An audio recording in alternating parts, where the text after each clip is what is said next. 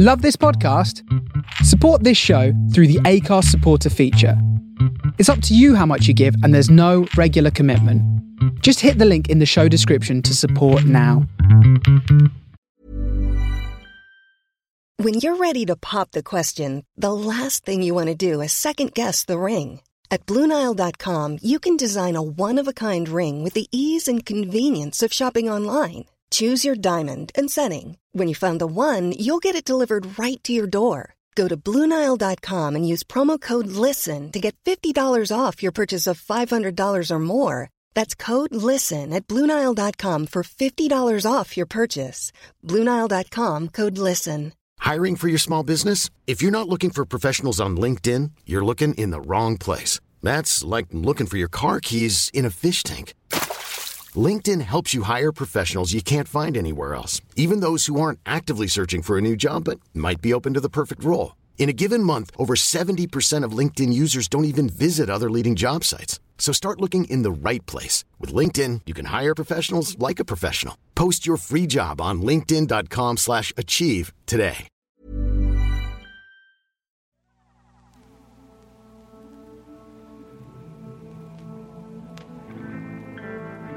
I'm Sam Legassic. And I'm Dreadful Dan Gallagher. And we're two old buddies that have lived our life at the edge of the mainstream. So come join us where things are a little odd. This is the...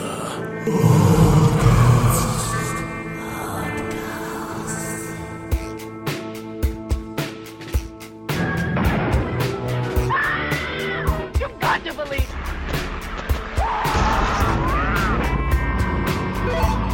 It's alive! It's loose! This earth of yours will be reduced to a burned-out cinder.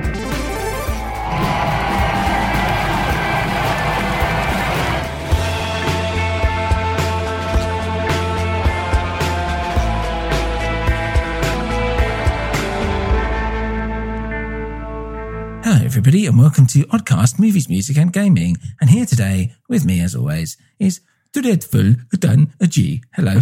Hello, how are you doing? I'm good. And how are you? Yeah, cracking. Absolutely fantastic. Oh, lovely. Now, Dan, last week we had your top 10 albums of Glorious, 2020. wasn't it? Yeah. Do you want to, should we have a little recap on what they were? What your list Let's was? do it. We had Love Law by Deerhoof, Mm-hmm. Mystic Familiar by Dan Deacon, Mm-hmm. The OCs with their Protean Threat, Mm-hmm. Flower of Devotion by Dead, Mm-hmm. Junior Un deux trois, Mm-hmm. Welcome to Bobby's Motel by Pottery, Mm-hmm. Future Teenage Cave Artists by Deerhoof, Mm-hmm. McCartney 3 by Paul, Mm-hmm. Kariki, the self-titled debut, Mm-hmm. and King Cruel with Man Alive. Ain't 10 cruel. fine albums, fine and fantastic. And I'm sure, upon reflection, you'll have realised that they're all your 10 favourite albums as well, Sam. Yeah, I was, because there was some stuff that I basically saw, I think it was on your Instagram or whatever, and which obviously those were part of.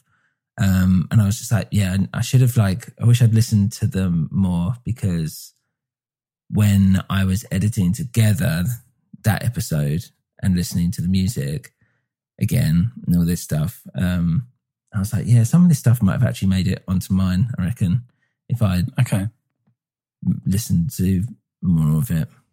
But it hasn't. So we should say, obviously today, we're now going to do your top 10 of 2020. What was this process like then for refining that list? Horrible. Well, firstly, I realised as I was going through all the music that I listened to this year, pretty much 80 to 90% of it was from 2019. I thought it was this year. I was like, that album I've listened to loads. I was like, it's 2019. I was like, 2019. Oh, right, yeah. But obviously, I've only just started listening to it this year. So to find stuff that was new became a bit of an effort.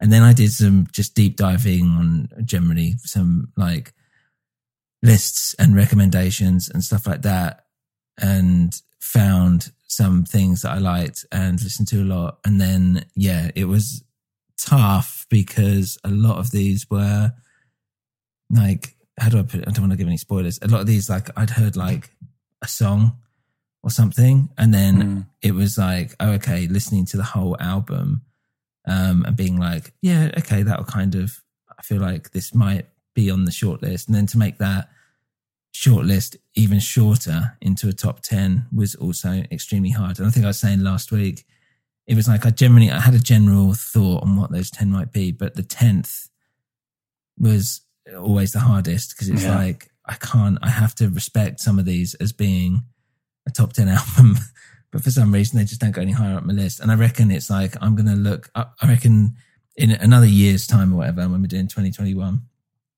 if we're still alive, is that I'll be like, oh, there was loads of music I missed that was basically released that year that I will probably start listening to this year. I will look at the order in which I put it in and be like, idiot, why did you put it in that order when this album was clearly better? And yeah, I'll be kicking myself that if one of the albums that didn't make it onto the top 10 but were in like the running, it suddenly will probably be like the album I'll listen to for the whole rest of the year or something like that. So I find it quite a painful, arduous process. That's the nature of lists though. They're always flawed, but we do them because they're fun.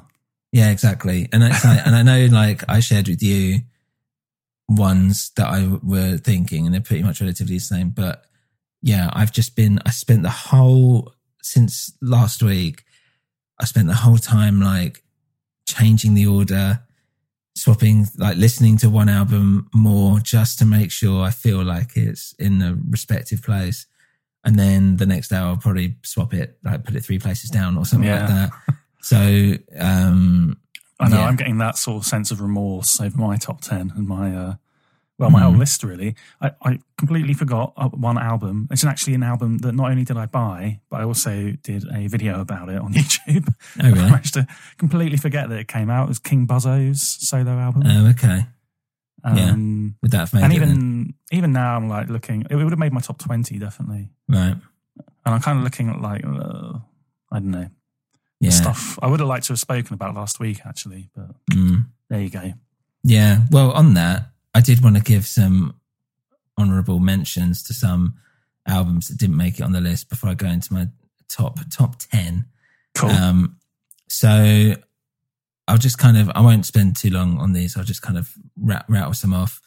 So one that I know we spoke about a little bit and which you would want to talk about is the Go-Go Penguin album. Yes. There is a mention of Go-Go Penguin coming up in the top 10, but I hadn't, apart from that, I'd never heard of them until you had posted about them. And then when I listened to it, I really enjoyed it more than I thought I would. And I don't know anything about, I know it's 3 guys, and that's about it. That's all I know. And it's kind of like, how do you describe it? Like kind of, I don't know, like piano based, but like really energetic. Well, you know, mostly. I think broadly it's kind of like jazz, and it's like neo-classical, like minimalist classical. It's more than that. When I first heard them, I think it was their second album, which is called V2. And I was like, it's a little bit Radioheady in places as well. Like when Radiohead do more of that kind of like, you know, that more jazzy ambient side of their output. So I really like that about it. It's just like really nice, clean sound. And I must say though, this album, like I hadn't listened to them for a while. I didn't realize they'd like done 2 albums I hadn't heard. Right. I did think this one, it wasn't quite as exciting as some of those earlier ones. Okay. But maybe it's one that, you know, you need to let it grow on you a bit. But I did slot that into my top 20. Yeah, it was just a bit different, really. I just found that quite refreshing. Cool. I think with a lot of these that made it onto my top 10, I think would probably surprise a lot of people who, well, I think people who know me generally would be surprised. I think people who know me intimately would probably not be as surprised because I do actually enjoy this kind of stuff. But anyway, sorry. So Go Go Penguin was one of them. But the one which I feel so bad leaving off the top 10, but I really loved is a band called, what I think it's a band called This Is the Kit. Off On is the name of the album. Have you heard of these guys? I've not heard of them. No, who are they? They're, I believe it's a bunch of girls, but a bunch of women who it's very indie, put it that way. And it's just really like super catchy with a tinge of like melancholia, but also kind of poppy. And it every time, it's one of those albums that I've forgot about. And then when I came back to it, I was like, fuck, this is really good actually. And then I forget about it again. And when I listened back to it at the same time as listening to all the others. I was like, oh, this might be top 10, but I just couldn't bring myself to do it. And it's the one thing that I feel like you know what I was saying earlier, like I feel like that's the album that I will regret later on not sticking in. Sounds like your street. Sounds like my street as well. Yeah, it's quite, I don't know, I quite liked it. Something a little bit different. Another one was the Future Islands album, As Long As You Are. I know a lot of people either love or hate Future Islands. I genuinely and generally really do like them. But when I listened to this album, I just realised that I was just a bit tired of his voice. Do you know Future Islands? Only a little bit. I think there's one album that I listened to a few times. To be honest, I had no idea they'd released something in 2020. I haven't seen people talking about that much. No, it didn't. It kind of came and went. I mean, the reason why I think is I'm the same as most other people, which is just like, oh yeah, this again, cool. Like nothing wrong with it. It's not like bad. And there's a couple of tracks which I'm like, this is really good. But I feel like I've done it. And I actually saw them live in Hyde Park, I think, randomly. And I mean, I know that I'd seen them on TV Live, whatever. When I actually went to see them and I saw a lot of that music, because they'd only had 2 albums out by that point. And when I saw it live and it was like summer and it was hot, I was just like, fuck, this is like perfect. This is so not, because, you know, they're like, the main guy is like looks like an estate agent or something. Yeah. It's like, you know, a history teacher or whatever, an English teacher. And as I was listening to it, it's like, he's really into it. It's really sunny. The songs are kind of like quite weirdly bright and sunny, and he's got his like crooning voice over the top. And that always kind of stuck in my head. That's why I always try and kind of go out my way to listen to stuff when they put out new things. The album before this, I can't remember what it's called. It wasn't very good, to be honest. I didn't really like it. I thought it was a bit lazy. This one feels a bit better, but yeah, it just didn't make the cut. Basically, I was just a bit like, I don't know if I can listen to more of this, like unless they do something a bit different. But I feel like they've just got their shtick and they're kind of keeping with it.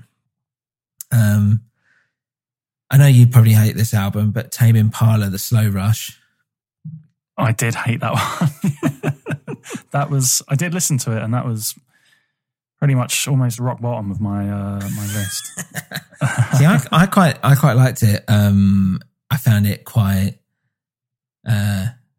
inoffensive and glittery and quite nice and easy to like listen to and chill to or whatever.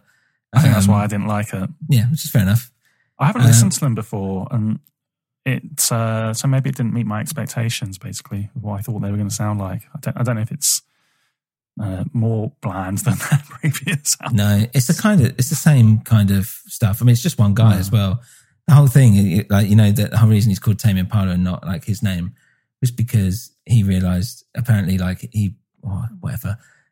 that he'd get more traction with a record label if they were a band rather than if he was one person. Nice. And so apparently they were like, okay, cool, we're going to put you guys on tour. He was like, okay.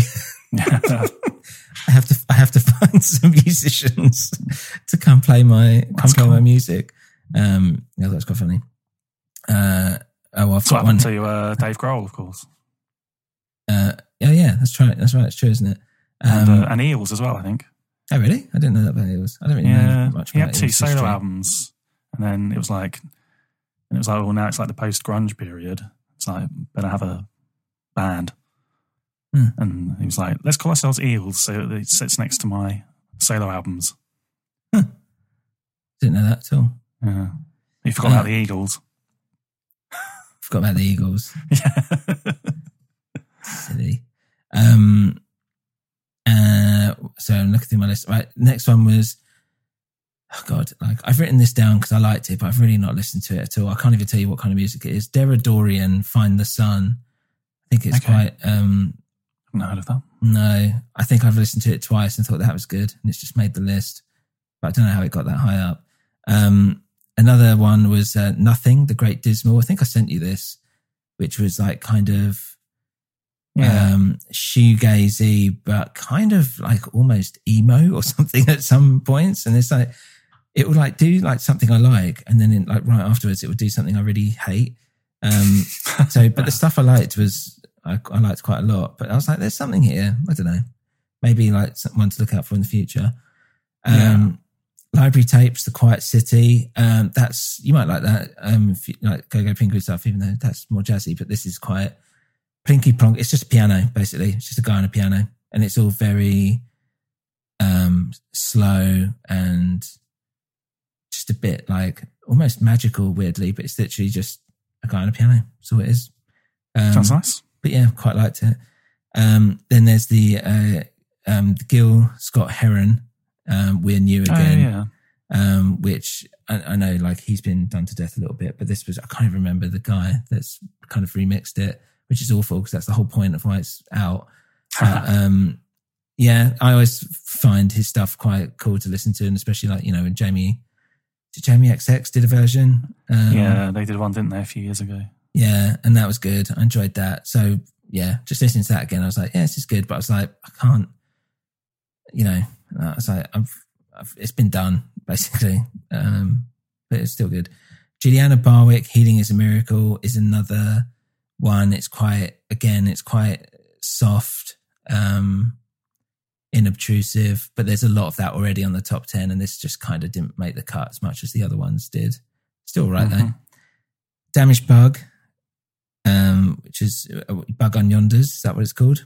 Yonkers, sorry. Which was, I liked since listening to it from you, basically. And it's one of those ones I was like, you know, yeah, if I listen to that more, I'd probably like it, but I can't justify it being on my top 10 or anything. But a lot of people seem to like that. It's very OC's, that one. Because that's meant to be his more like electronica, I think, kind of side project. But because it's all covers of one guy, Michael Yonkers. Right.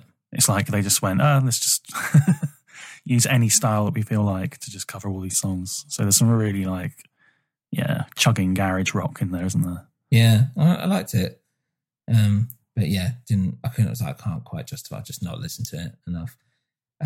Special Interest, The Pattern Of, I think I talked to you guys about these guys as well. I don't really know anything about them. And yeah, there's some bits I really like, but again, it's a bit like Nothing, who we were just talking about, in a sense of like, there's bits that I really like, and then there's bits that I really don't like, kind of mixed in. But I feel like there was something there. And I'd probably go back and listen to some of the songs off it. Fortet had a new album out called 16 Oceans. Yeah, I thought you'd like that. Yeah, it's all right. Like, for me, Fortet started stronger, and then when he basically started doing what he wanted and started being more, I don't know, experimental and DJing more and like playing around with whatever, I started to like it a bit less. And this kind of is like a bit of a, you know, halfway house or something between the two.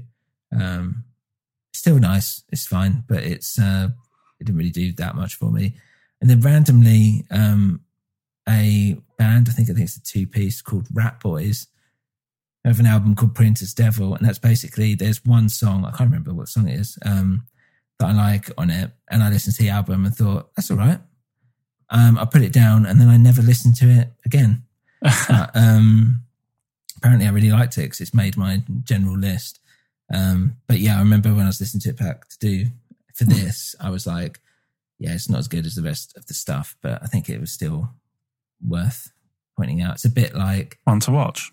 Yeah, kind of, but it's more like pop rock ish. So I don't know if you'll like it, but it was all right. I think I quite like it sometimes when it's just like a bit unabashed, catchy. I quite like the guitar sound in it as well, if I remember rightly. Yeah. It's a girl singing as well, if I remember. But it's all right. And then EPs, 2 EPs, even though they don't count. One was Daywave with Crush, which is really good and I really like. And that's probably one of the most listened things. One of the things I've listened to most this year, actually, is that EP. But it's an EP and it's only like 4 songs. So it's like only an album. And then Kenny Hoopla, How Will I Rest If I'm Buried by a Highway? Which is that kind of bit electro and weird. How do I put it? It's that. It's kind of a bit like Daywave as well. Daywave's a little bit like, well, actually, no, it's not. It's not at all. Daywave's not nothing like that. Daywave's more like, God, how do I put it? Daywave is more, I don't know, like lo-fi indie pop kind of stuff, like sort of Ariel Pinky, I guess, but obviously not to that extreme. Okay. Kenny Hoopla is more, but a bit more like Fortet-y kind of electronic chill, but with a bit of energy or something in there, I guess. Okay. Way to describe it. It sounds like he's going to be completely wild and wacky. No, he's not. Don't get Kenny Hoopla in town. Kenny Hoopla, watch out. No, that's not the case, I'm afraid. Cool. So shall we take a break and then go into the top 10? Let's do it. Yeah.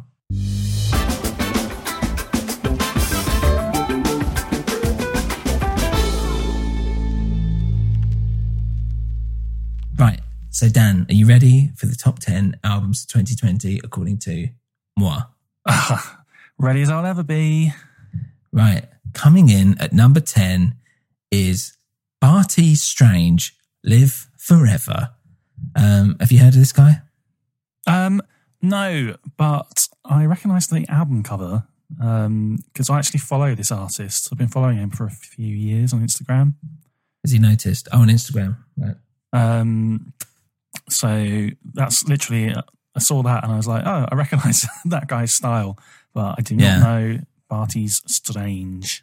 Who is he? Yeah, who is he? Well, I don't really know that much about him. I think he was born in England, actually, and raised in America.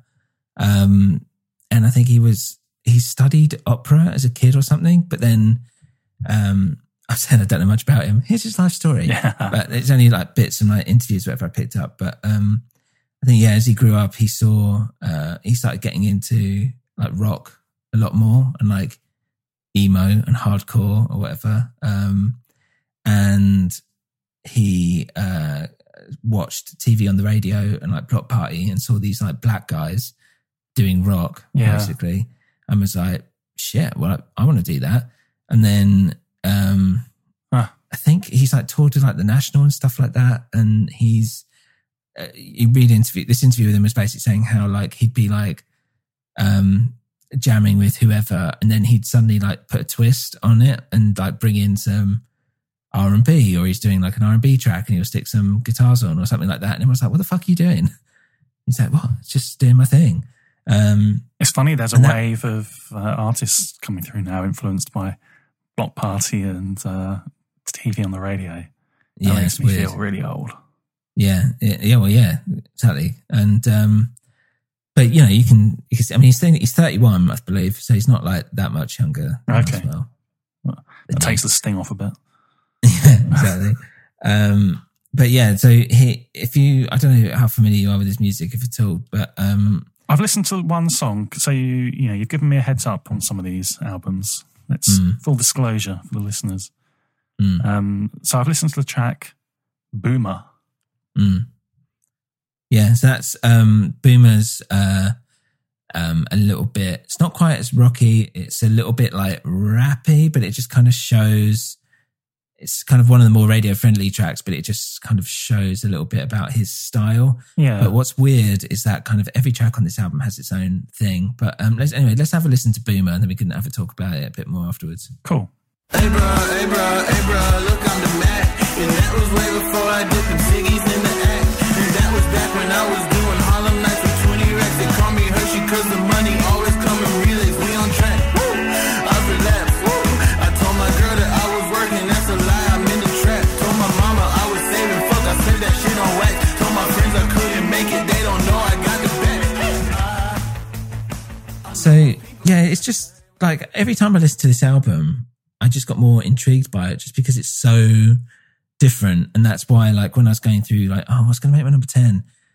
I was just like, this feels like it's more of an important, maybe, album. 2, it's doing stuff that I find quite refreshing. And I can't really say that for much of the other stuff that's like on here, for instance, like Future Islands, right? Or whatever. Yeah. It's like, okay, well, it's like they're doing the same thing. Whereas this guy's come in and he's like mixing like pop with R&B with like rock, basically. Some like there is like an emo kind of side to it. Sometimes it's like big epic stuff. Sometimes he's got kind of slow folkier stuff. He's got some bit of rapping or whatever on there. It's got some more ambient spacey stuff. And I was like, this feels like more like an adventure. This feels like more like he's just put it like all out there and thought, I'm just going to do whatever the fuck I want with each track. And it's just interesting. Like, I think even if someone listened to the music and didn't like it, I still think they would respect the fact that it's an interesting album. Yeah, I quite like this track. I didn't get the level of innovation that you're feeling, but obviously I haven't listened to the whole album, so maybe I need to see all those other angles. But this just felt like pretty good indie rock with a little bit of a kind of like hip hop, kind of like swing underneath it. Yeah, I mean, that's the kind of general vibe, but there is like more kind of different stuff going on with the tracks. Yeah, I don't know. It's just weird. It's just one of those things that just grew on me and is constantly growing. And I just find myself like coming back to because I just find it so intriguing. So yeah, that's number 10, Party Strange, Live Forever. Plus, you always like railing against the boomers, don't you? I fucking hate the boomers. That put me off a bit. Some of the lyrics here. Yeah. And, you know, you see this now online all the time. Boomer. He's a boomer. It's like, you can't just dismiss every possible argument because someone's perceived to be over the age of 40 just by using the word boomer.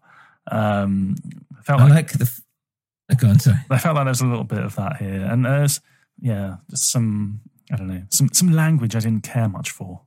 Yeah, fair enough. I always like the term gammon, which I don't know if that's a thing in America. What's a gammon? Have you not heard it? The term gammon? I have heard it. I can't remember what it... It's basically like an old, like white man, usually, whose face just basically looks like a bit of ham. That's so like very like white, but yet kind of pink and old and like crinkly and like fat and all this, just like a slab of meat, a slab of gammon. And that's basically what you describe. And people get really offended by it. There's like videos on fucking, I don't know, Reddit or whatever, of like where these like old fat white guys with their massive faces just being called like a gammon. Don't call me gammon. It's great as well, because when you think about people who would actually eat gammon, they are that same demographic. I think that's part of it. There's an element of like poshness or something to it. I don't know. Or like, well, I don't know if it's a posh meat, but yeah, it's definitely a generation thing. Like young people. Gammon and a pineapple ring. And some yeah, exactly. Yeah. Which I think, you know, my one of my grandmothers served to a dying day. It's gammon and pineapple. It's nice though. Don't get me wrong. Delish. Yeah, I don't know if Americans have that kind of thing. Yeah, you're missing out. Yeah, move on to the gammon, American listeners. Exactly. So next up is number 9, which is Working Men's Club by Working Men's Club. Dan, have you heard anything about these guys? I had not heard anything, not a peep. And I also haven't even seen anything like on Instagram. You know, I follow all these like vinyl accounts. I haven't seen anyone sharing this record, nothing about it. You gave me this heads up on it. And I actually listened to the whole album. As soon as it finished, I listened to it again. Yeah. And I listened to it again. Really? And I absolutely love it. Yeah, it's great. It worked its way down a little bit from where I originally put it, just for the main reason that even though I liked it, and I think it is, it's a really strong, good record, but I was just like, I just think I like the other ones more the more I listen to it. Who's rating this album then? Where did you hear about it? Ed, my friend Ed, who you know, he sent me the track Teeth and was like, I can't stop playing this song. And when I first heard it, I was like, oh, like it's an actual 80s, like Euro trash or whatever song. And then I was like, oh no, wait, this was released this year. Like, fuck. And just got a bit obsessed with it and started listening to it more and more. So let's have a little listen to Teeth and people can hear what I mean.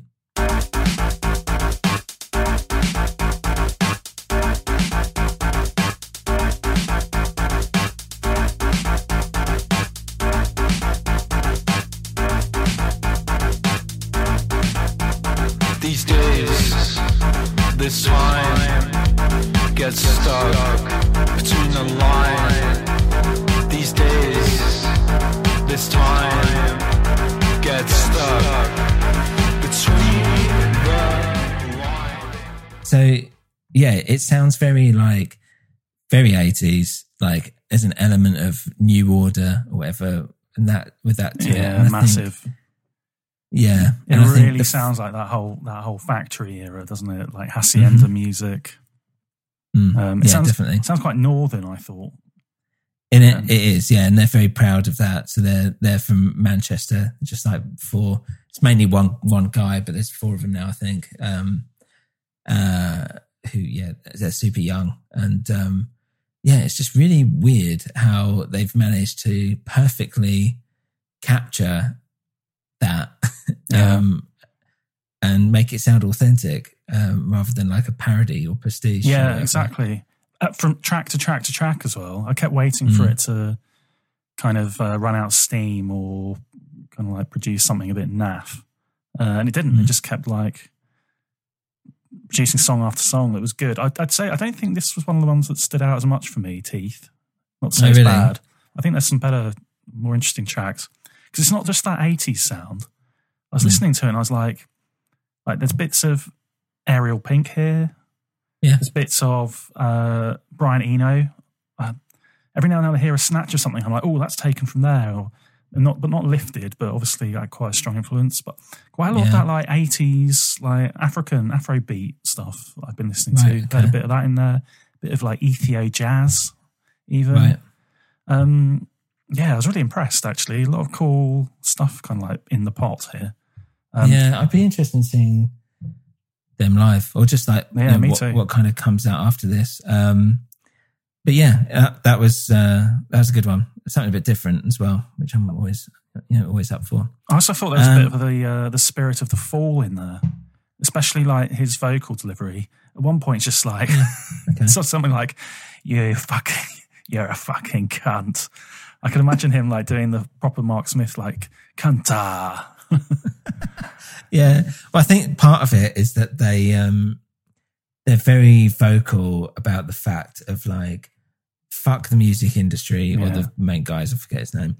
All these twats from like South London who like play the Windmill in Brixton and then get famous for like a day.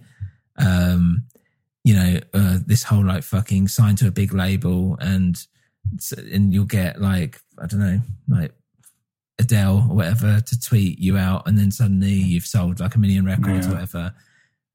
They're very cynical in that way and a bit, I wonder what they think of... Maybe a bit anti-establishment. I wonder what they think of Fat White Family. Because I had a little bit of similarity there, but that sounds like the type of band that they might be criticising. Yeah. They've criticised Idols, I think, as well, a little bit. who you would know. I wasn't a big fan of, particularly their record this year. Spoiler, they're not on the top 10. But yeah, I think they were quite vocal. I think the same way Fat White Family was, with like, spouting their political bullshit, basically, like whatever. It taking precedent over the music itself, maybe. It's like, well, yeah, fair enough. It's such a generic name, though, like their name, and then to use that as well as the name of the album. It's like, come on, guys, you can do better than this.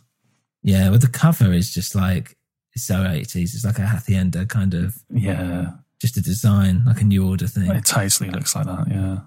We've been to a working men's club, haven't we, Sam? Yeah, we saw Ariel Pink there. And? Oh, Harry Mary. Yeah. How could I forget? How could I forget that, which confused me to this day? A grown man with weird hair, an old man, fat old white man, dressed as a little boy sailor, doing out of tune music. We will cover this on Oddcast at some point. Some Harry Mary. He's done a TED Talk, by the way. So just keep that in mind, that he played that kind of music to TED audience. Fantastic. It's surreal when you hear about it. But anyway, Photo Far Away from Harry Mary is number 8, which is, and I don't know if I'm pronouncing this right, Hanya Rani with the album Home. So Dan, I'm going to ask you this about each one, but do you know anything about Hanya Rani? No. Good, because neither do I. I know she's a woman, and that's about it. So she's a piano player, basically. Yes. She's very much inspired by Go-Go Penguin, apparently. Which you might hear in some of that. I really like this because, again, it was kind of like very soft piano. The songs feel like a slow burn. It's in like there's things kind of brewing under the surface and they kind of come up and they go away. And the whole album just felt quite cathartic to listen to. I guess, as I was listening to it, I was going, this is kind of like a painting in my head or something. And I know that sounds really weird and surreal to say, but almost like the playing was like, this is so lame to say this out loud, but like the playing was like the brush stroke of a paintbrush or whatever, just like delicately like laying down these kind of things, and it's all kind of starting to come together and you see what the painting is or something like that. And I don't know, I just felt it was very like pretty and beautiful, put it that way. Yeah, I enjoyed this. Again, after you gave me a heads up, I listened to the whole album and it was really, really nice. I think it's easy to do this sort of thing and do it in quite a mediocre way and for it to still sort of sound nice. So there's quite a lot of that out there, but I thought this was really, really good, really well done. Like you said, I did kind of go, oh, it's got a bit of that Go-Go Penguin vibe. It also kind of reminded me of like just some other kind of like experimental kind of ambient piano players. Really brought to mind, do you know Harold Budd, who died in 2020? No, don't think so. He's, the critics used to say like he played ambient piano music, which he hated. He didn't like that tag at all. I think he termed the expression soft pedal, he called it. Soft pedal. Right. But he worked with Eno and he did stuff with Robin Guthrie as well. Right. Cocteau Twins. So he was older than them, but part of that whole, you know, that like ambient sound, which then starts to bleed into like dream pop and that kind of thing. That's interesting. No, never heard of that. Never heard of the guy. He's really good. You should check him out. It's really like beautiful, relaxing, but it also has some like significance and weight to it, which I thought this did as well. Hanya Rani. Yeah, I thought it was really good. Okay. Yeah. So for people to have a listen to at home, I chose the song Tenon, which you can have a listen to now.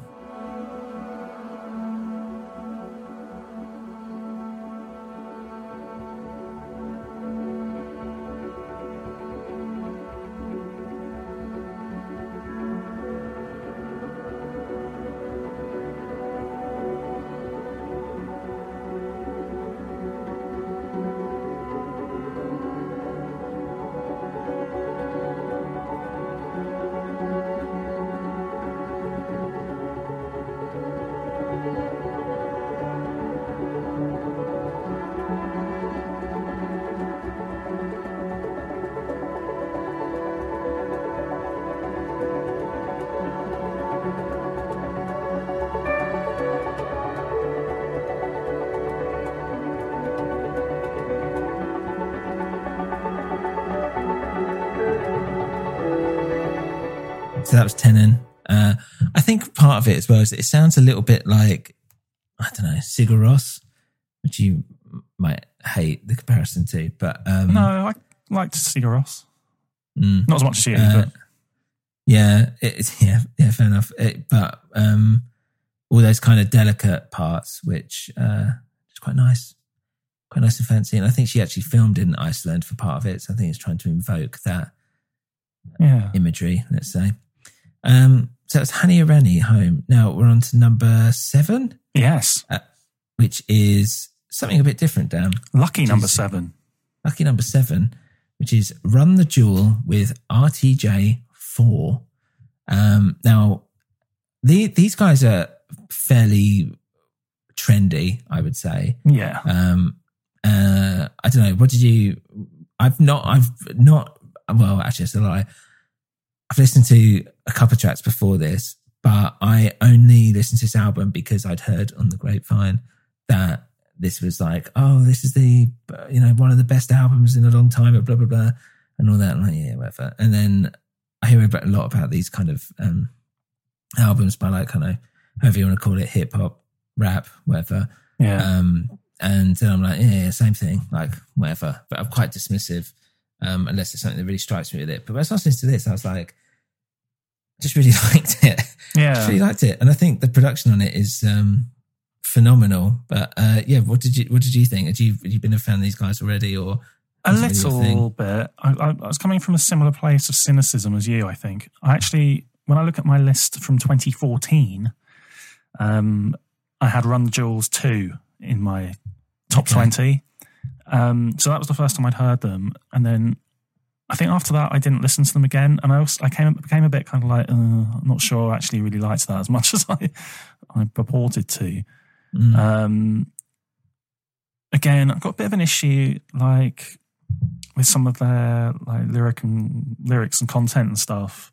Yeah, it's like it feels a bit like there's it's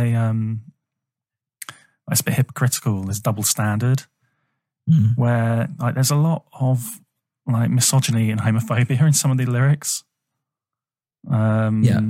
Which is like meant to be like really cool, like Pitchfork and all this. Like, oh yeah, now we all like hip hop. But if we heard that in the music of like a traditional guitar based band, it would be absolutely shocking, and it wouldn't be allowed, and blah blah blah. So I went off them a bit because of that. When I saw it in your list, I was a bit like, oh, here we go. I've heard a lot of people talking about the like social issues that are discussed in this album. I think there's literally stuff about like kneeling on someone's neck, but it was recorded, in 2019, I think. Right. So it's quite prescient. A lot of people have got into it for that. Anyway, that's a big preamble to saying I listened to this track, Goonies versus E.T., and I really liked it. And then I went on to listen to a couple more, and I mostly liked those as well. I wasn't, like coming away raving about it and thinking I'll necessarily get into them again. But I might listen to the whole album, I think. There's a bit of a kind of Prodigy vibe in some places. Like you say, it's the production that kind of gets you excited. Yeah, it does. It really does. Yeah, so it's there's other people on it, such as like Josh Homme on it, Zach De La Rocca, DJ Premier from Gangstar fame, and they're totally. I just like the way they just seem to be a bit like open with whatever. So there seems to be. It's not quite in the same way as like we've heard from like Barty Strange or anything like that. If I'm saying that right, but there's that. You've got some. How do I put it? You've got some like dark synth sometimes, some like dubstep. Sometimes there's something a bit more experimental going on. Some trip hop, some kind of quite rocky kind of stuff. And I think my main thing is that I find that sometimes with a lot of these rap records or whatever, they don't. It feels like the emphasis is placed on how the words are put together, rather than the music behind it or anything like that.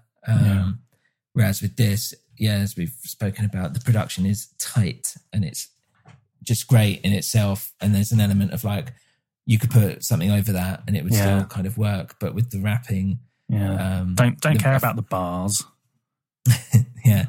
But the rapping feels more like melodic in a lot of these songs. Okay. Rather than just straight out like shouting, blah, blah, blah, blah, blah. There is still an element of like, if I'm reading it, if I remember it rightly, I should say, like bitches or whatever and things like that. And it's like, okay, like it's that old hat now. Are we sick of that? Yeah. A little bit like, we still doing this? Okay, cool. But the melodic nature of the rap in itself, I thought was quite nice. That feels such a white thing to say, but it's, but it's true. Kind of true. Listen to your Run the Jewels and sit down and yum up your gammon. Yeah, exactly. And that's the thing as well, is that like when I was listening to it, I was like, it's good to have on in any kind of environment. So I found it quite nice to listen to in the background. I also found it just quite nice to like turn it up and just kind of rock out a bit to it or whatever. Surely not any environment. You wouldn't play this in a nursery church, wherever you want. A Trump rally, just wherever. Sure, it's suitable for whatever environment. But yeah, it was. I liked it more than I thought I would. Yeah, I don't know. It was just like, it's one of those things where I was like, okay, I can see why this is popular and why people think they're trendy and cool. But I do think like there's a big part of it is the fact that people don't realise that, the production behind it is actually really fucking great. Yeah, maybe I should give it a listen all the way through. I like their album covers as well. I like how they've kept this consistent theme and they just... Yeah, it's cool, isn't it? Present it differently each time, yeah. What I don't like is why all the song titles are in lowercase. Why is that? Yeah. It's a style. A lot of people do it, don't they? So annoying. So annoying. I know a few people who will write, how should I put it, like emails or like posts on social media, whatever, all purposefully like lowercase with like no punctuation or something. Awful. They shouldn't be employed. They should be sent back to school. It's weird, isn't it? Just like, I don't know. Like, why? I don't know. Sometimes it's just like, do you think that's cool? Probably, yeah. I think it looks quirky. What's the cool thing of it? It's like, just fucking write it. It's like putting a Z on the end of things back in the late 90s. Exactly. Well, it is. It's like, okay. I don't get trends generally because I think you're nailing yourself down to a time rather than being ever present and ever relatable and, evergreen, as it were. Yes. You're perennial pleasures of good, honest Queen's English. Exactly. What's wrong with it? Anyway, let's listen to that track that we were just talking about, which is Goonies versus E.T. If I make another wish, I'll wish for a wish for you. For you. Hey.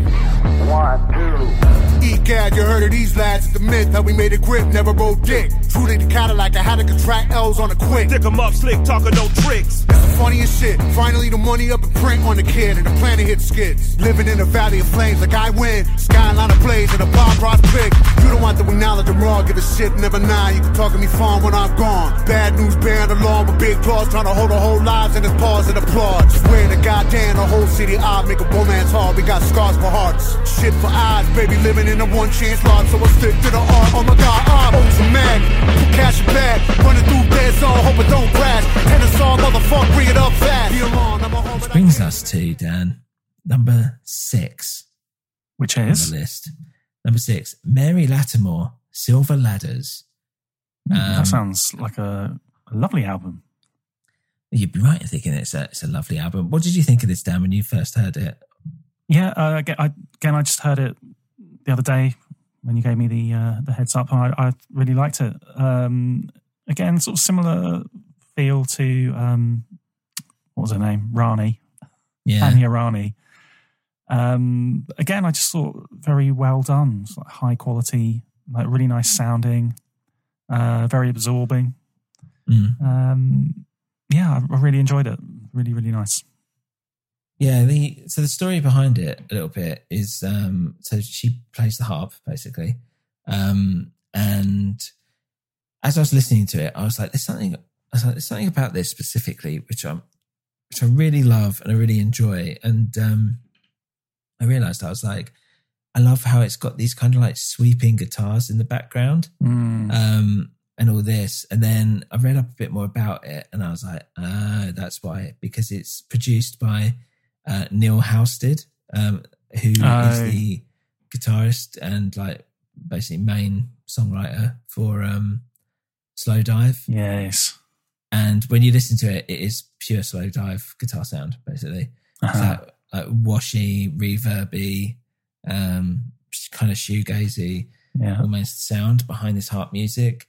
And I just think it complements it like really well. And it creates this kind of, I don't know, it like nudges something in my brain, which I wasn't really aware of that existed in a good way. So really, you can get a bit lost in it. It's quite mellow. It's quite sweet.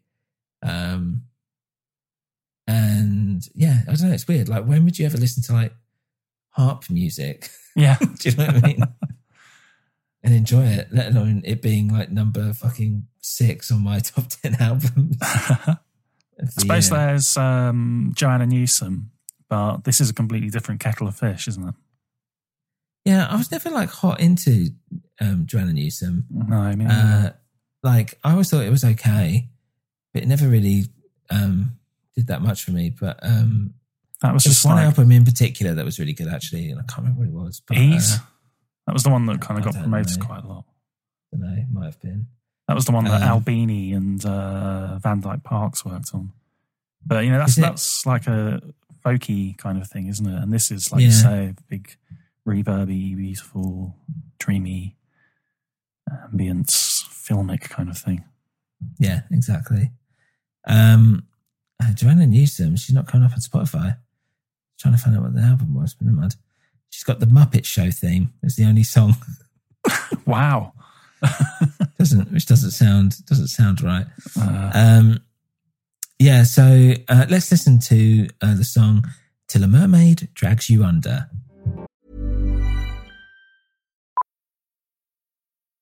Millions of people have lost weight with personalized plans from Noom. Like Evan, who can't stand salads and still lost 50 pounds. Salads generally for most people are the easy button, right? For me, that wasn't an option. I never really was a salad guy. That's just not who I am. But Noom worked for me. Get your personalized plan today at Noom.com. Real Noom user compensated to provide their story. In 4 weeks, the typical Noom user can expect to lose 1 to 2 pounds per week. Individual results may vary. Life is full of awesome what-ifs, and some not so much, like unexpected medical costs. That's why United Healthcare provides Health Protector Guard fixed indemnity insurance plans to supplement your primary plan and help manage out-of-pocket costs. Learn more at UH1.com. I'm Sandra, and I'm just the professional your small business was looking for. But you didn't hire me, because you didn't use LinkedIn Jobs. LinkedIn has professionals you can't find anywhere else, including those who aren't actively looking for a new job, but might be open to the perfect role, like me. In a given month, over 70% of LinkedIn users don't visit other leading job sites. So if you're not looking on LinkedIn, you'll miss out on great candidates like Sandra. Start hiring professionals like a professional. Post your free job on linkedin.com/achieve today.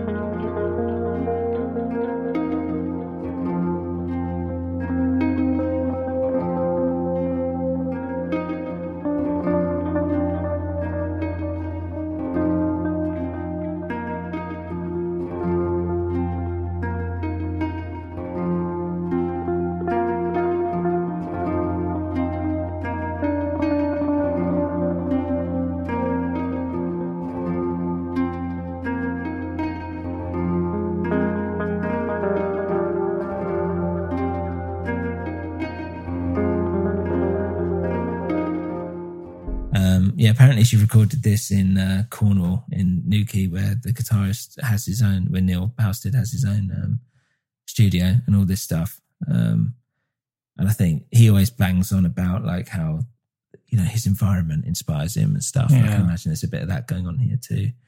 And talking about that, sorry, go on. Yeah, I can imagine that like quite a stark Cornish landscape. Yeah. Bleeding onto the tape. Especially like this year or whatever. So that kind of brings us on nicely to number 5, which is Fleet Foxes with Sure. But as in beach, sure. Not as in like, sure thing. You're not a Fleet Foxes fan, or have I got that wrong? I really liked their first album. I liked that a lot. And then I lost interest, really. But I did come back to them for this one. I did listen to this. And it didn't make my top 20. No. I didn't dislike it, but it just, like a lot of the albums that you've mentioned already, your honourable mentions, it just didn't really hit me. And I just kind of thought, I've heard this before. And it didn't really resonate or move me. So I just thought it seems quite averagey and nothing too special. But yeah, I only listened to it once. I must say, listening to this one song, I did like it. Maybe should we give people a burst of it? Yeah, all right. This is the song Featherweight from Fleet Foxes.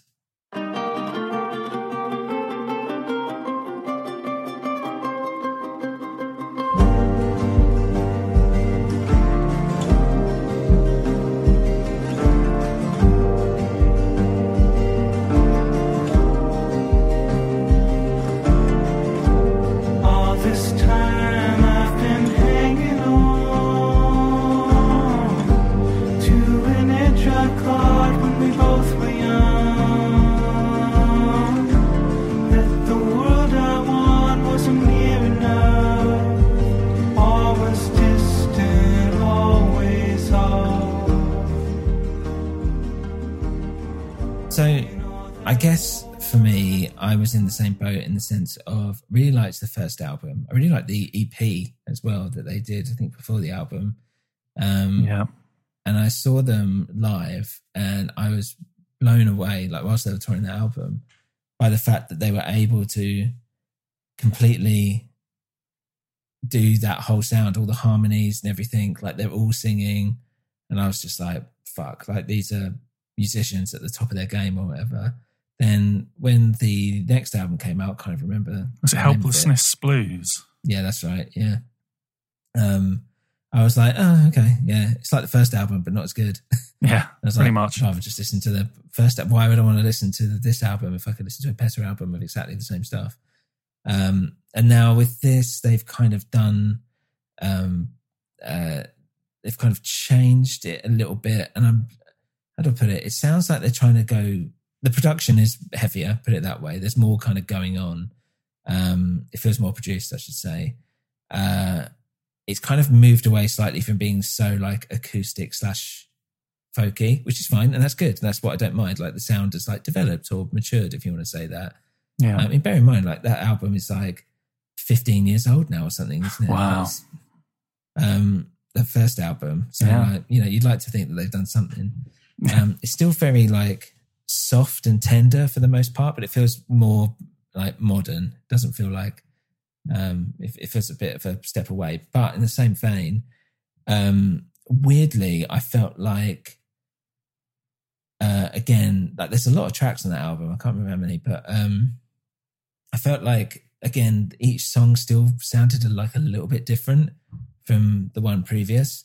So some of them are like slow and sad. Some of them are quite, like, I don't know how you put it, like high energy and powerful. Some feel like more reflective. Some feel more bold. Some are a bit more poppy. Some, like Featherweight, I would say, has a bit more of a low vibe to it. Some sound really small, like very minimalist. And some feel big and epic.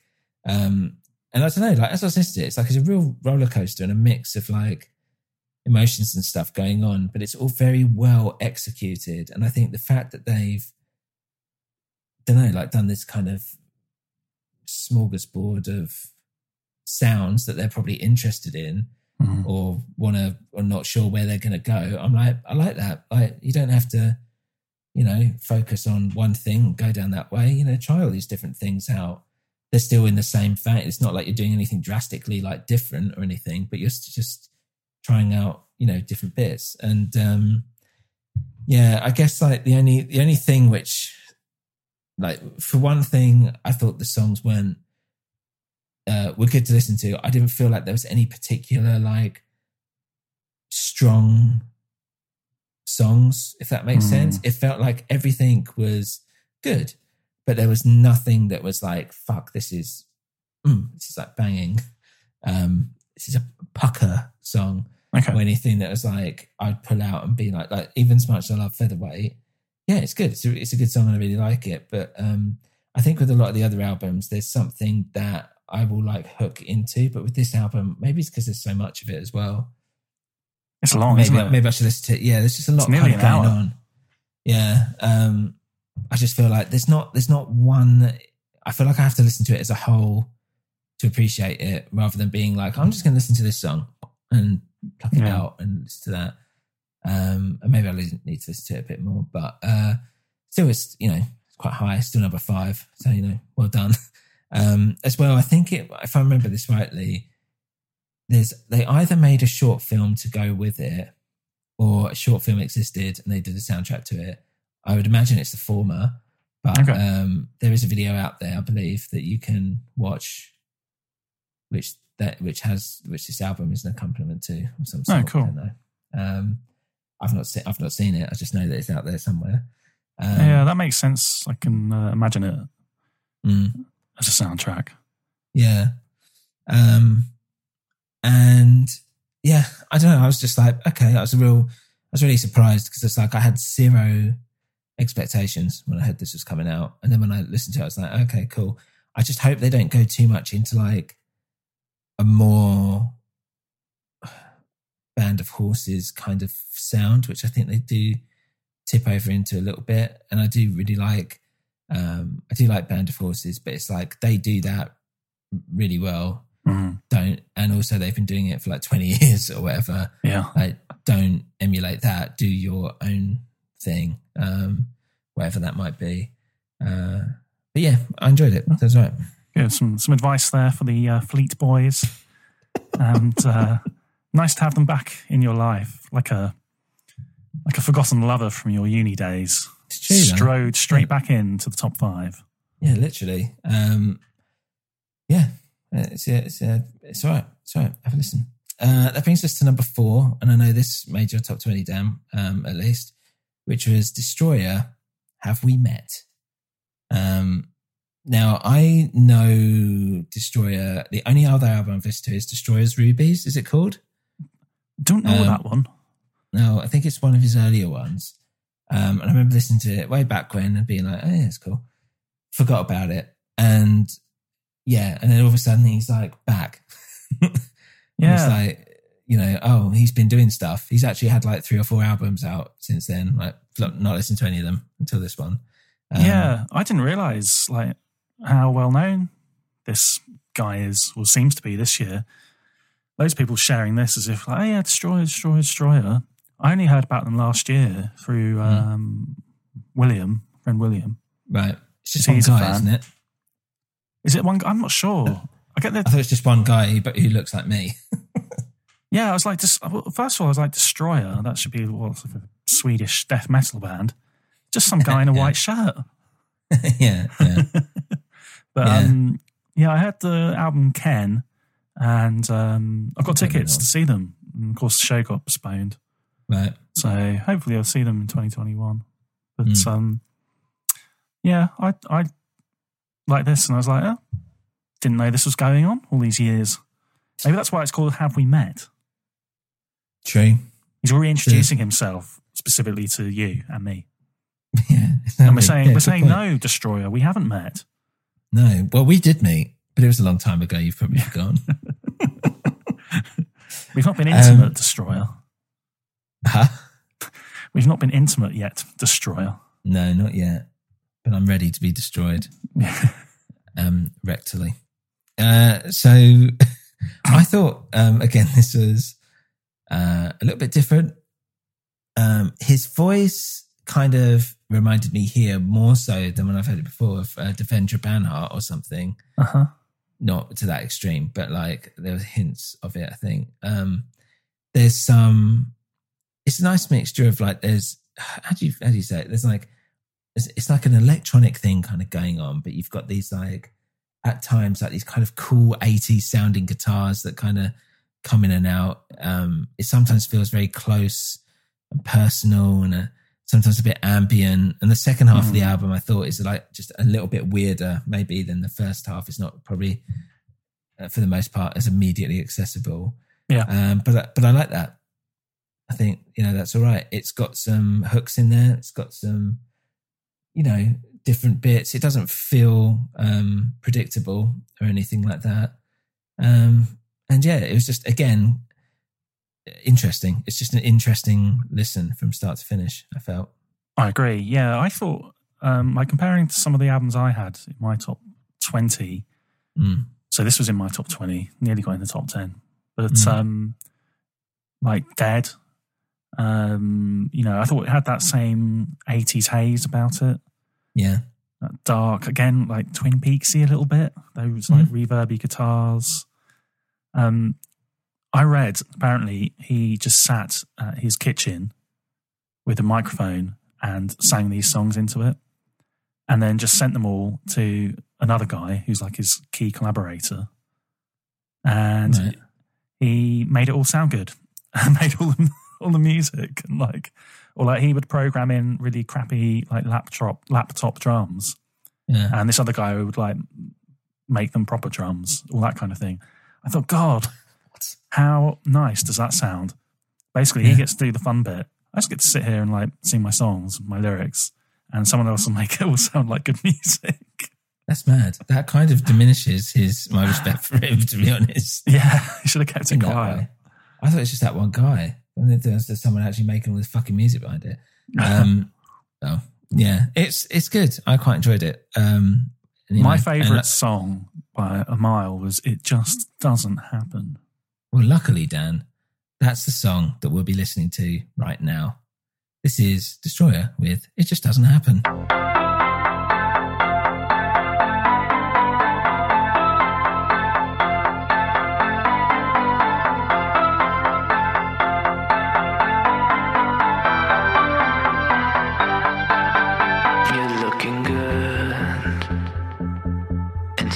The light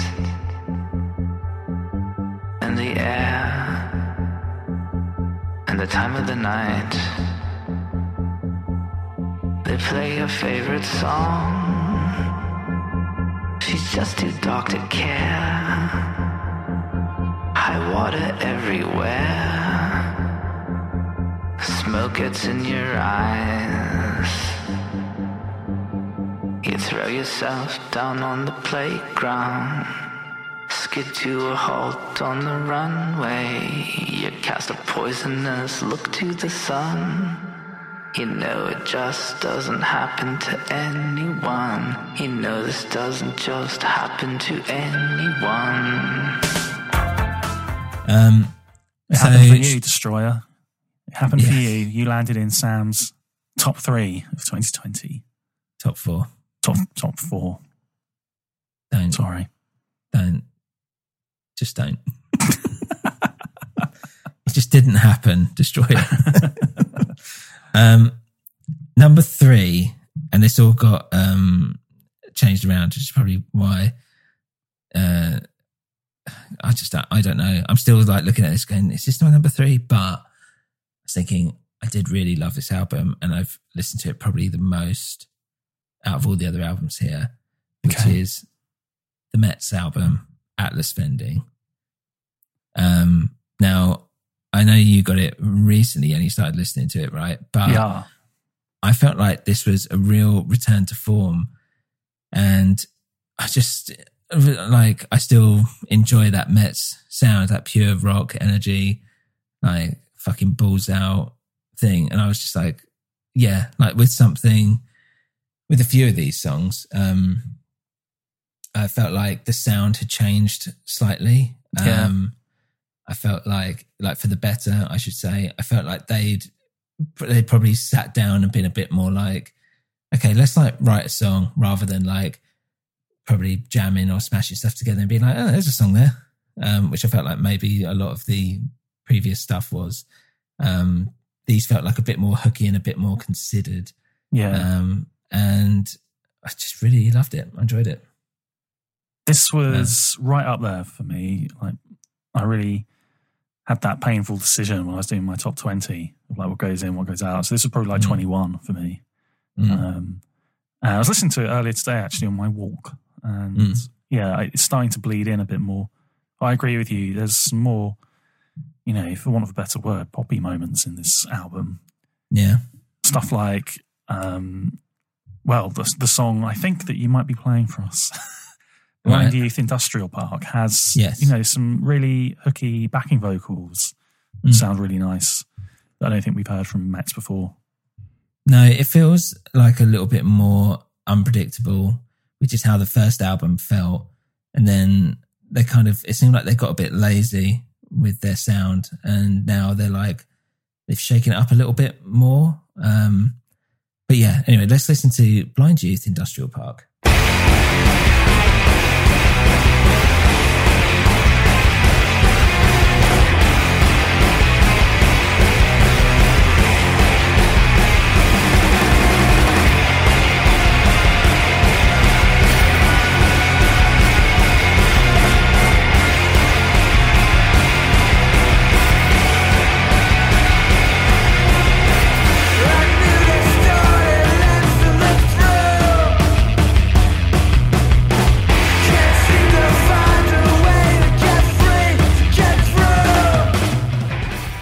So yeah, you've got that rocky, hardcore, like just intense sound. And I just felt like I really needed it this year as well. I think it's perfect time for the Metz album. So like you say, they've progressed it to, in places, sounding a bit more like indie rock. Another one that stood out for me is Hail Taxi. Yeah. Which has a really poppy chorus. Yeah, super poppy chorus. It's almost like the Stereophonics, for F's sake. Yeah, I don't know if I go that far, but it's definitely... The bartender and the thief are lovers. Bash, bash, bash, bash, bash, bash, bash. Yeah, I can see that. Yeah, I think as well, like their final track, A Boat to Drown In, I think I was telling you this earlier, but I don't know if I did it on the podcast or not, as in earlier, as in when this album came out, whatever, in the summer. I was like, this sounds like I'm sucking my own dick, but I was like, this sounds like something I would write, but they've like done it better, and how I would like want to do it if I was, you know, any good. And yeah, when I heard it, I was just like, fuck, this is what they should be like doing songs like this, like not necessarily every song, obviously, but I was like, yeah, this feels for me like it's a natural step in the right direction. Like they've tried something out here, and I like it. And it sounds like a Cells song. They've been influenced by Cells, basically. Well, yeah, exactly. Yeah, this is it. To do like an ambient noise, like jam at the end that it moves into. Have they been in your iCloud? Yeah, exactly. Yeah, are you about to be in the next wave of the fappening? Yeah, exactly. God. Yeah, it's but yeah, and when I saw the because they did their live, it wasn't live, it was pre-recorded, but thing that you had to buy tickets for. Oh yeah. And they did the whole album. Yeah, that kind of gave me, because usually we see them like pretty much every year, it feels like. But yeah. It gave me like another appreciation for it to see it live in that environment, especially like watching the drumming and all this. Yeah, and I think that helped kind of push it up the list because it was a bit further down. But when I listened back to it, I was like, what am I doing? Like, I've listened to this album more than anything, and this is fucking rocking. This is great. This is what I wanted. I was like, why am I faffing about with all this plonky piano shit? I just want some fucking cock out rock. And yeah, so that's why I kind of boosted up the list a bit further. My favourite song, despite those newer elements, is the first song, Pulse, which might be one of like the most bruising, like brutal, punishing songs I've heard from them. It even sounds a bit Swansea in places. Yeah. I mean, like the band Swans, not from Swansea, in Wales. Nothing wrong with the Swansea scene. Lost Prophets. Oh no, wait, can't talk about Lost Prophets. I always feel bad for like not to go on a Lost Prophets tangent, But like, it's got to be, if you're like not Ian, what's his name from Lost Prophets, you're just in Lost Prophets as the guitarist or the drummer or whatever. Because there's a few of them as well. And then it's like, well, what do we do? What do we do now? Like, because of our fucking singer, our entire fucking career, even though they didn't do anything wrong and they totally denounced him, all this stuff, everything's just like fucked. They can't like just come out and do a reunion tour as Lost Prophets. Even if they go and do anything and go, oh yeah, I was in Lost Prophets, the first thing anyone asks them is going to be, are you the one with the problem with kids? Are you the paedophile, basically? That wasn't me. That was the other one. I just played the other guy. Yeah, with their fucking spiky Japanese haircut. For anyone that doesn't know, Lost Prophets were a band that were big in the early noughties, I guess. Yeah. Who were part of that, that kind of British emo. Was wave. Emo kind of going on? But it was like them new and metal, 100 Reasons. Yeah, exactly. They were from Wales, and they had like a whole bunch of stuff. They had, I think, my favourite track of theirs was Shinobi versus Dragon Ninja, which is you're shaking your head like you don't like it. Or you don't remember it. I don't think I could tell you one song that they did.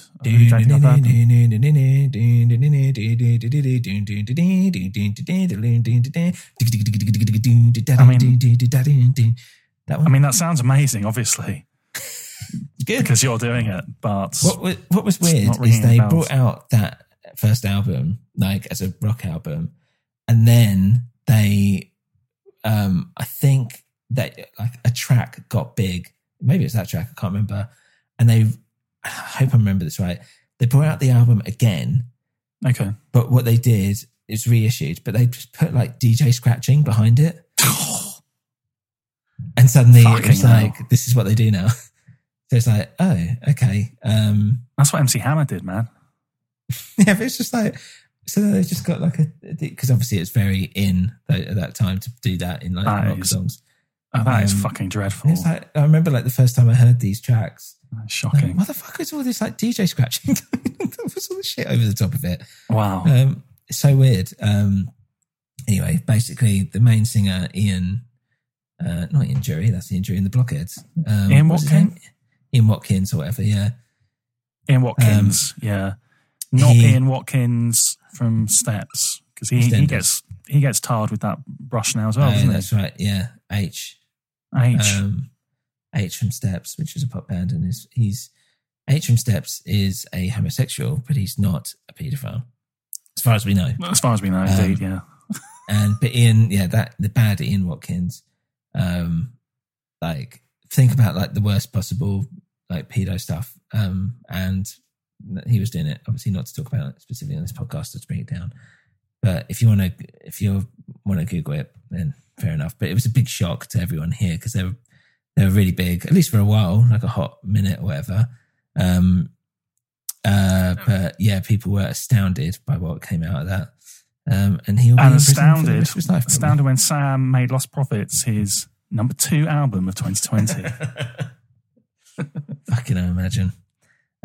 Did not think we'd be talking about Lost Prophets on this. No, so number 2 is so I swapped number 2 for number 1 at the last minute. Okay. So and this was hard for me to do, and I don't know if I regret it or not, but I'm just going to do it anyway. So number 2 is Fontaine's DC with A Hero's Death. Dan? That was A Hero's Death. Oh dear, didn't sound very heroic. No. Well, neither does this album. It sounded like a farmer treading in shit or something in the garden. Not A Hero's Death. Farmer's consternation. Yeah. So Dan, we've talked about Fontaine's DC before, actually, haven't we? We have, because you liked their album Doggerel. I do remember you. I remember you talking about Have we met? Yeah. What were your thoughts? I thought that some of the criticism that you had for the bands such as Proto Martyr and their ilk. Yeah, here we go. were relevant to this here album, A Hero's Death. I thought it was okay.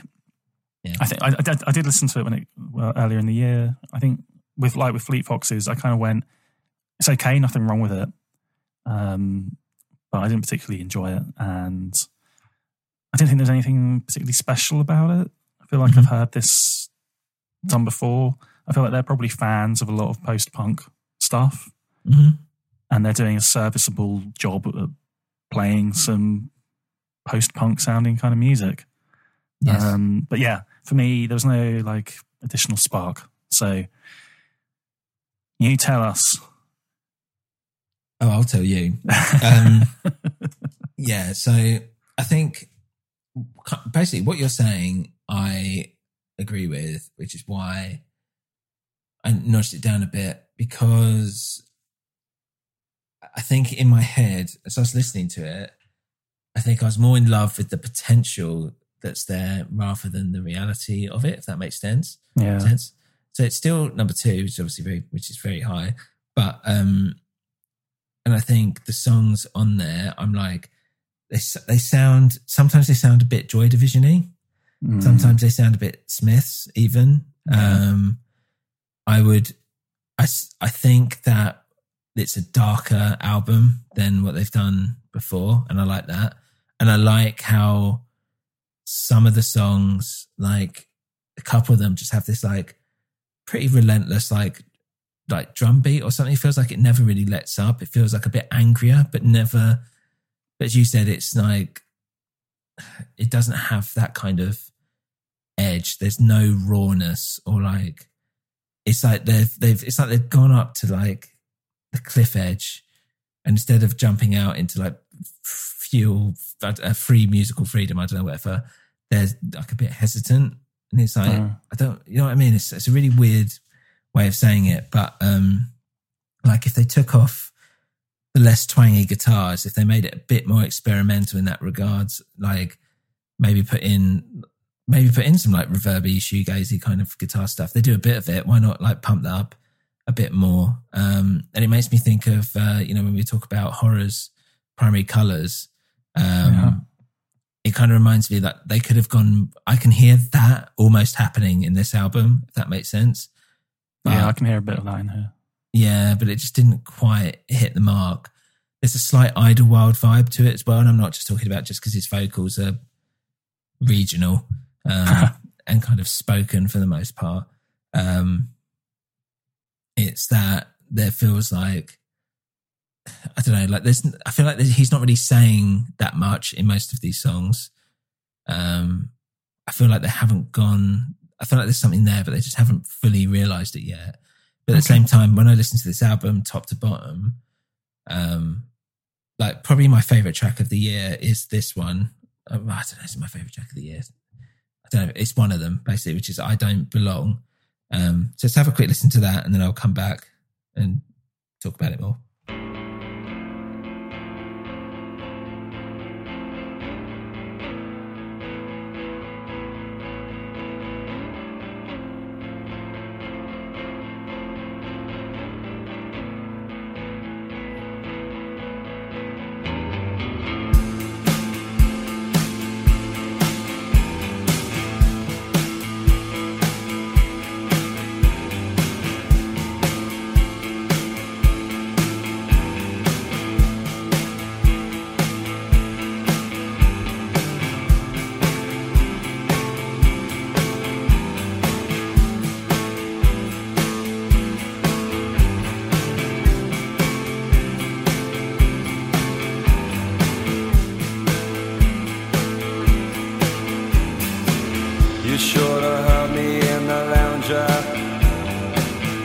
telling people what they was, spitting out all sorts of sugar. So yeah, what did you think about that track actually? Before I go on, again, like listening to it in isolation, I quite enjoyed it, but I didn't have any particular thoughts. It didn't make me feel more inspired to listen to the album again. Yeah, because I think there's an element here. It's like, I think of like the Twilight Sad or something.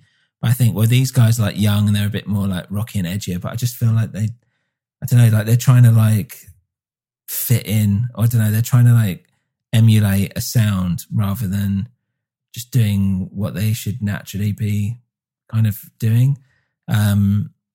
Yeah, but as I was saying, I'm making it sound like it's pure criticism and I'm disappointed by it, which I'm not, because it's obviously got so high up. I do really like pretty much every song on this thing, and it feels very a step in the right direction. It's felt a bit more, like a bit more moody, I should say, like darker, and just a bit more interesting. And I think that like from their previous album, all this stuff, there's stuff in it which I'm just like, this is like, it's just like touching greatness, but it's not quite there. But this album, I feel like is the closest they've kind of got to it. And I also, the fact that they toured with Idols and all this stuff as a support act, and they've, in my head, I was like, they've done a much better job, in my opinion, of bringing out a better album and something that I resonate more with than Idols did with Ultra Mono. No, it's definitely better than that. I agree with you there. Yeah. And I'm just like, this is more, it's just more interesting. Like, yeah, it's like they've gone for something a bit like weirder and maybe a bit backward from where I thought they might be going, which is like, I don't know, I hope they weren't going to go in a fucking Charlatans route or something. Something or too like jangly and indie. Yeah. And it feels like they're not doing that. So, okay. Yeah, and it was going to be my number one. And it was on there for a while. And then when I was listening back to it, I was just like, it's not like, it's just not. I couldn't really, I didn't really want to move it lower down because I was like, it does for me anyway. Like I've enjoyed it a lot more than a lot of these albums, and I feel like it's better. And also it's like, it's got that thing of I was saying to you before with some of these, just like, yeah, the album's great, but there's no standout tracks. But with this, I'm like, yeah, this album's good. But it's got a couple of fucking amazing tracks that just push it higher up for me. Okay, so one to watch, primed for the big time, but must try harder, lads. Yeah, exactly. Must try harder. Which brings me to my number one album of 2020, which is, and I hope I say this right, Adrian Lenker, Songs and Instrumentals, which in theory is actually 2 albums, but I'm going to call it under one body of work. Right, because this Spotify thing says the album's just called Songs. Yeah, so what's this other thing? It's kind of one piece. I mean, it's literally 2 separate albums, 2 separate. I mean, I don't really know how to describe it. It's 2 separate things under the same release. So where's instrumentals? If you're looking, it should be on there. If you're looking on Spotify, it should still be there. What, was a separate album? Yeah, I think so. But yeah, what did you think as you were listening to this? Oh yeah, instrumentals. Sorry, I didn't listen to that one. I only listened to songs. What did I think? I didn't enjoy this, I'm afraid to say. Your number one album of the year. It's a very sentimental album. It's very sappy, I thought. And I started out, I was like, okay, this seems okay. Next song, I was like, yeah, it's getting a bit much now.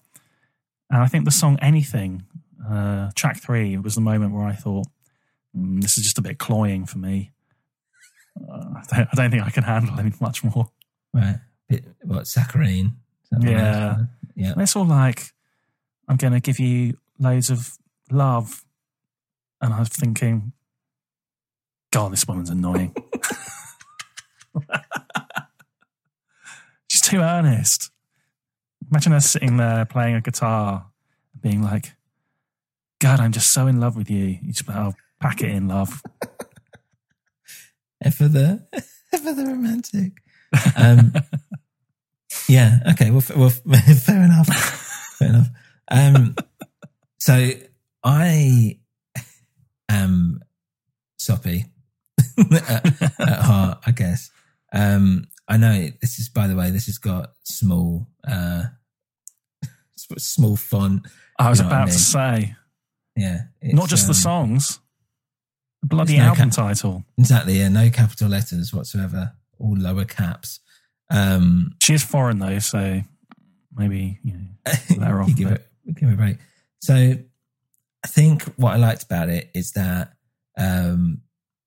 I've had it on in the background a lot since it was released, and I'm going to be honest, I feel like it kind of brings, this is going to sound so lame, but whatever, it kind of brings me back to when I was like in the middle of nowhere in Americasville, basically.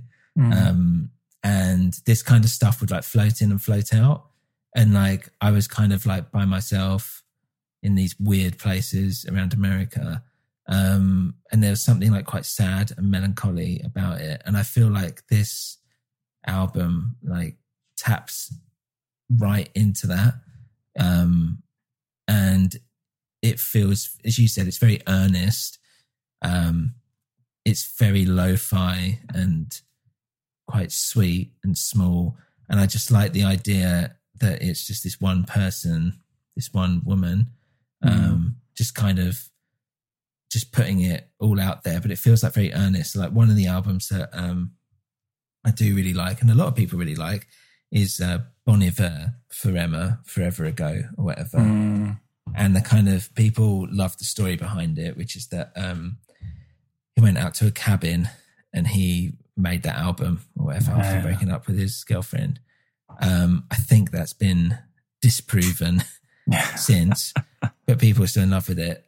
But here, by the sounds of it, I don't know why they would lie. Maybe they did lie about it, but with this one, that's exactly what happened.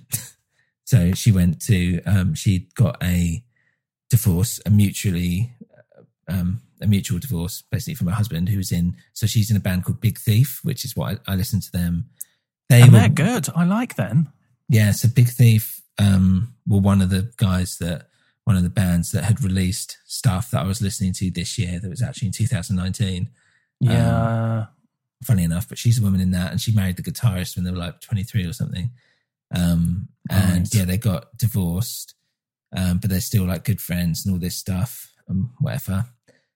Basically, she went out into the forests of Western Massachusetts because the tour that Big Thief were going to be on obviously got cancelled because of COVID or whatever.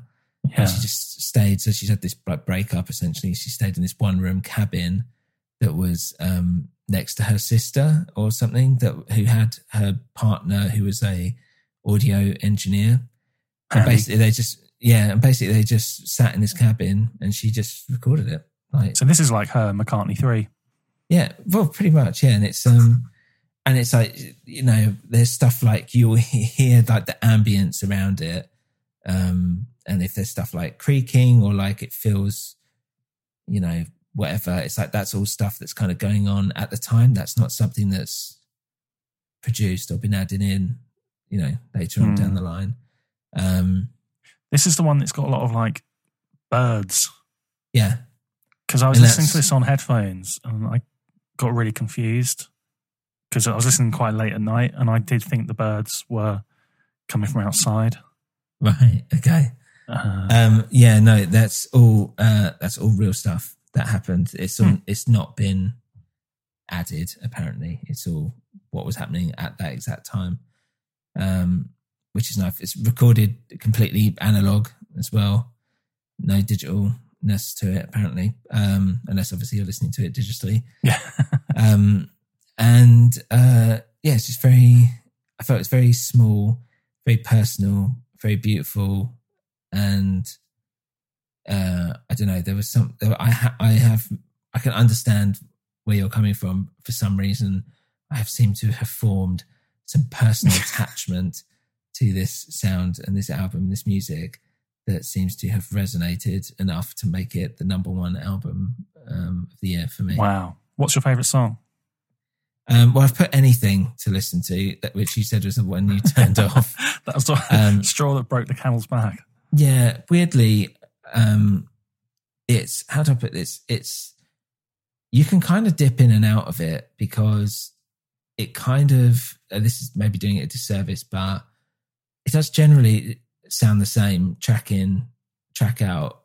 I kind of been listening, which I know goes against everything I've just said for all the other albums, but I don't have, I think they're all really great because they all kind of sound how I want them to sound. But I guess like anything is probably one of the more, radio friendly tracks. So I guess let's have a listen to that. And if you want to have a cry, you can do. Don't worry about it. I'm not going to judge you. I'll judge you later and tell all my friends. But listeners, this is Anything.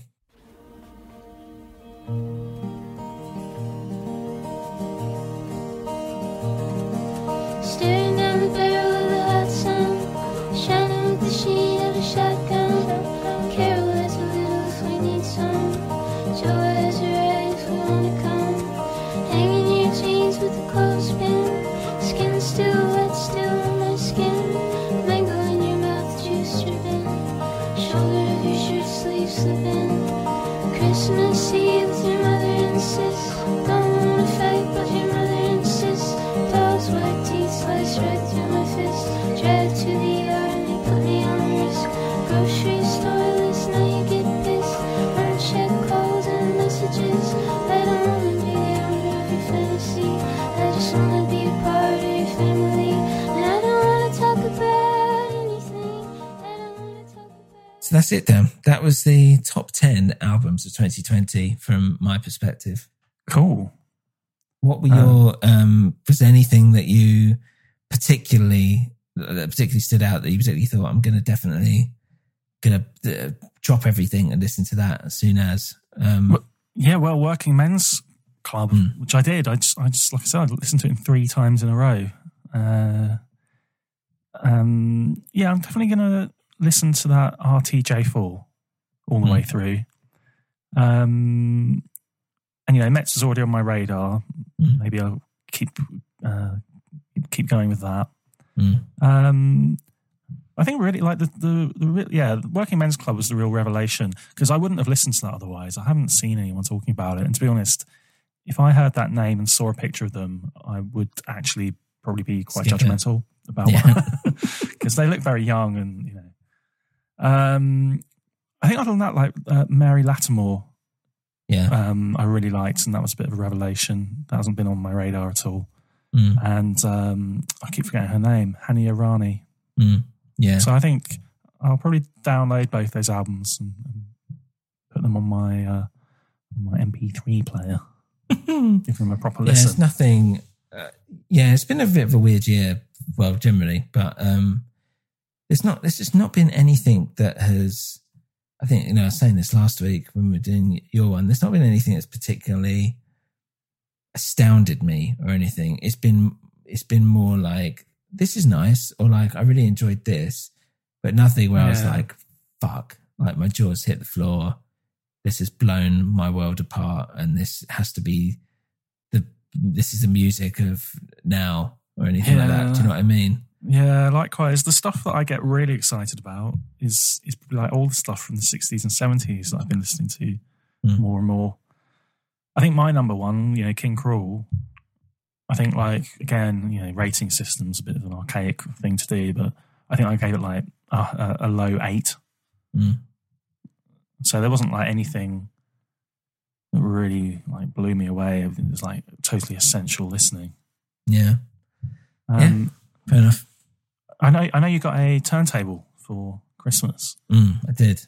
To enjoy this album, your favourite album, fully, in analog, as it's intended to be listened to, are you going to be investing in a vinyl copy of songs? Dan, it's already done. Yeah, nice. Sitting on top there. I have to. I'll show you what I've got because I've got more stuff coming as well. Nice. I've kind of gone a bit mad, but I thought I will get them all together Yeah. Annoyingly, and I didn't realise this, this is boring, but like one of the shops, I can't remember which one that I ordered through, I ordered like 4 or 5 records and one of them was a pre-order. And then I was like, where the fuck is it? And it's like, oh, we send them all out at the same time. So you have to wait until February 2021 or whatever. Oh, and I was like, fuck's sake, just send me them, you cunt. So actually it's a bit of a harsh word to use for that. But it's like, well, can't you just send me that one separately? But yeah, I just didn't realise how bloody expensive. I mean, I know you've said it before, but God, blimey, getting any like decent vinyl costs an arm and a leg. Well, I had a bit of a grumble about Paul McCartney because that album, and I'm not talking about, well, all the special edition ones retailed, but it was the same price as the standard black vinyl. One disc. This isn't like special, limited or deluxe. £33 or $33 US. I think that is outrageous. Yeah, it's outrageous. That is bad. I mean, like one of the things, I won't go into this, is that I bought a whole bunch of video game music from Mondo. Have you? Oh, cool. Yeah. Got caught at customs, didn't it? Had to pay an extra 50 quid. Ouch. And I was like, I didn't believe it at first. I thought someone's fucking hacked me. Something's going on. Yeah. And I contacted them and I was like, what the fuck is this? And then I was like, went through DHL and all this stuff. Like, yeah. Customs. You haven't paid VAT on this. I was Shit. Like, fuck you. You fuck. But I was like, I tallied it up, and if I would have bought them in England compared to having just got them shipped over with this customs on, I was like, I've still saved like £10 or something. So I've been stung a few times like that, and I hardly ever buy anything from the US now. I'm really wary of it. Yeah, I don't know. I think you've got to buy little, basically, and often, rather than thinking that it's going to be better to kind of put it all in one big lot. But anyway, we better call an end to this. So next week, guys, we are going to be doing Death Stranding, which is a game I've been talking about for ages on here anyway, and part of the minisodes. And yeah, we're going to give it a go. But thanks for listening. Hope you enjoyed that, and that there might be some stuff there that people might go out and enjoy in their own times. And keep on spinning on into 2021, people. Exactly. Get your spin on. It's already flying in our faces, the new releases. Exactly. And you can keep up to date with them by checking out Dreadful Dan's Discs. Yes. Where can they find that? Instagram and YouTube. What's your Instagram handle? It's in the episode description, by the way, guys. But what's on the handle? At Dreadful Dan's Discs. Nice. So check it out. Yeah. And thank you very much, guys. And we'll see you on the next one. Goodbye. Bye.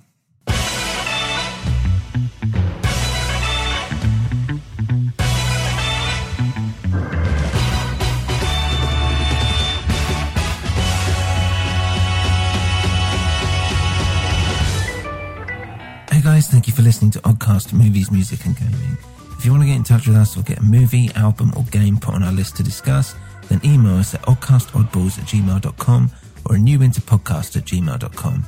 This is part of a New Winter Podcast network, so head on over to anewwinter.net to check out our other shows. You can also follow us on Instagram at A New Winter, Twitter at A New Winter, and you can head on over to our Patreon page, patreon.com/anewwinter. Thanks for listening and see you again soon.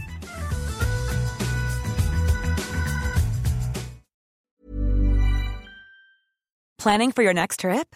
Elevate your travel style with Quince. Quince has all the jet-setting essentials you'll want for your next getaway, like European linen, premium luggage options, buttery soft Italian leather bags, and so much more.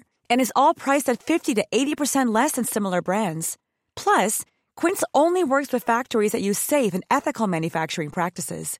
Pack your bags with high-quality essentials you'll be wearing for vacations to come with Quince. Go to quince.com/pack for free shipping and 365-day returns. When it comes to your finances, you think you've done it all. You've saved, you've researched, and you've invested all that you can.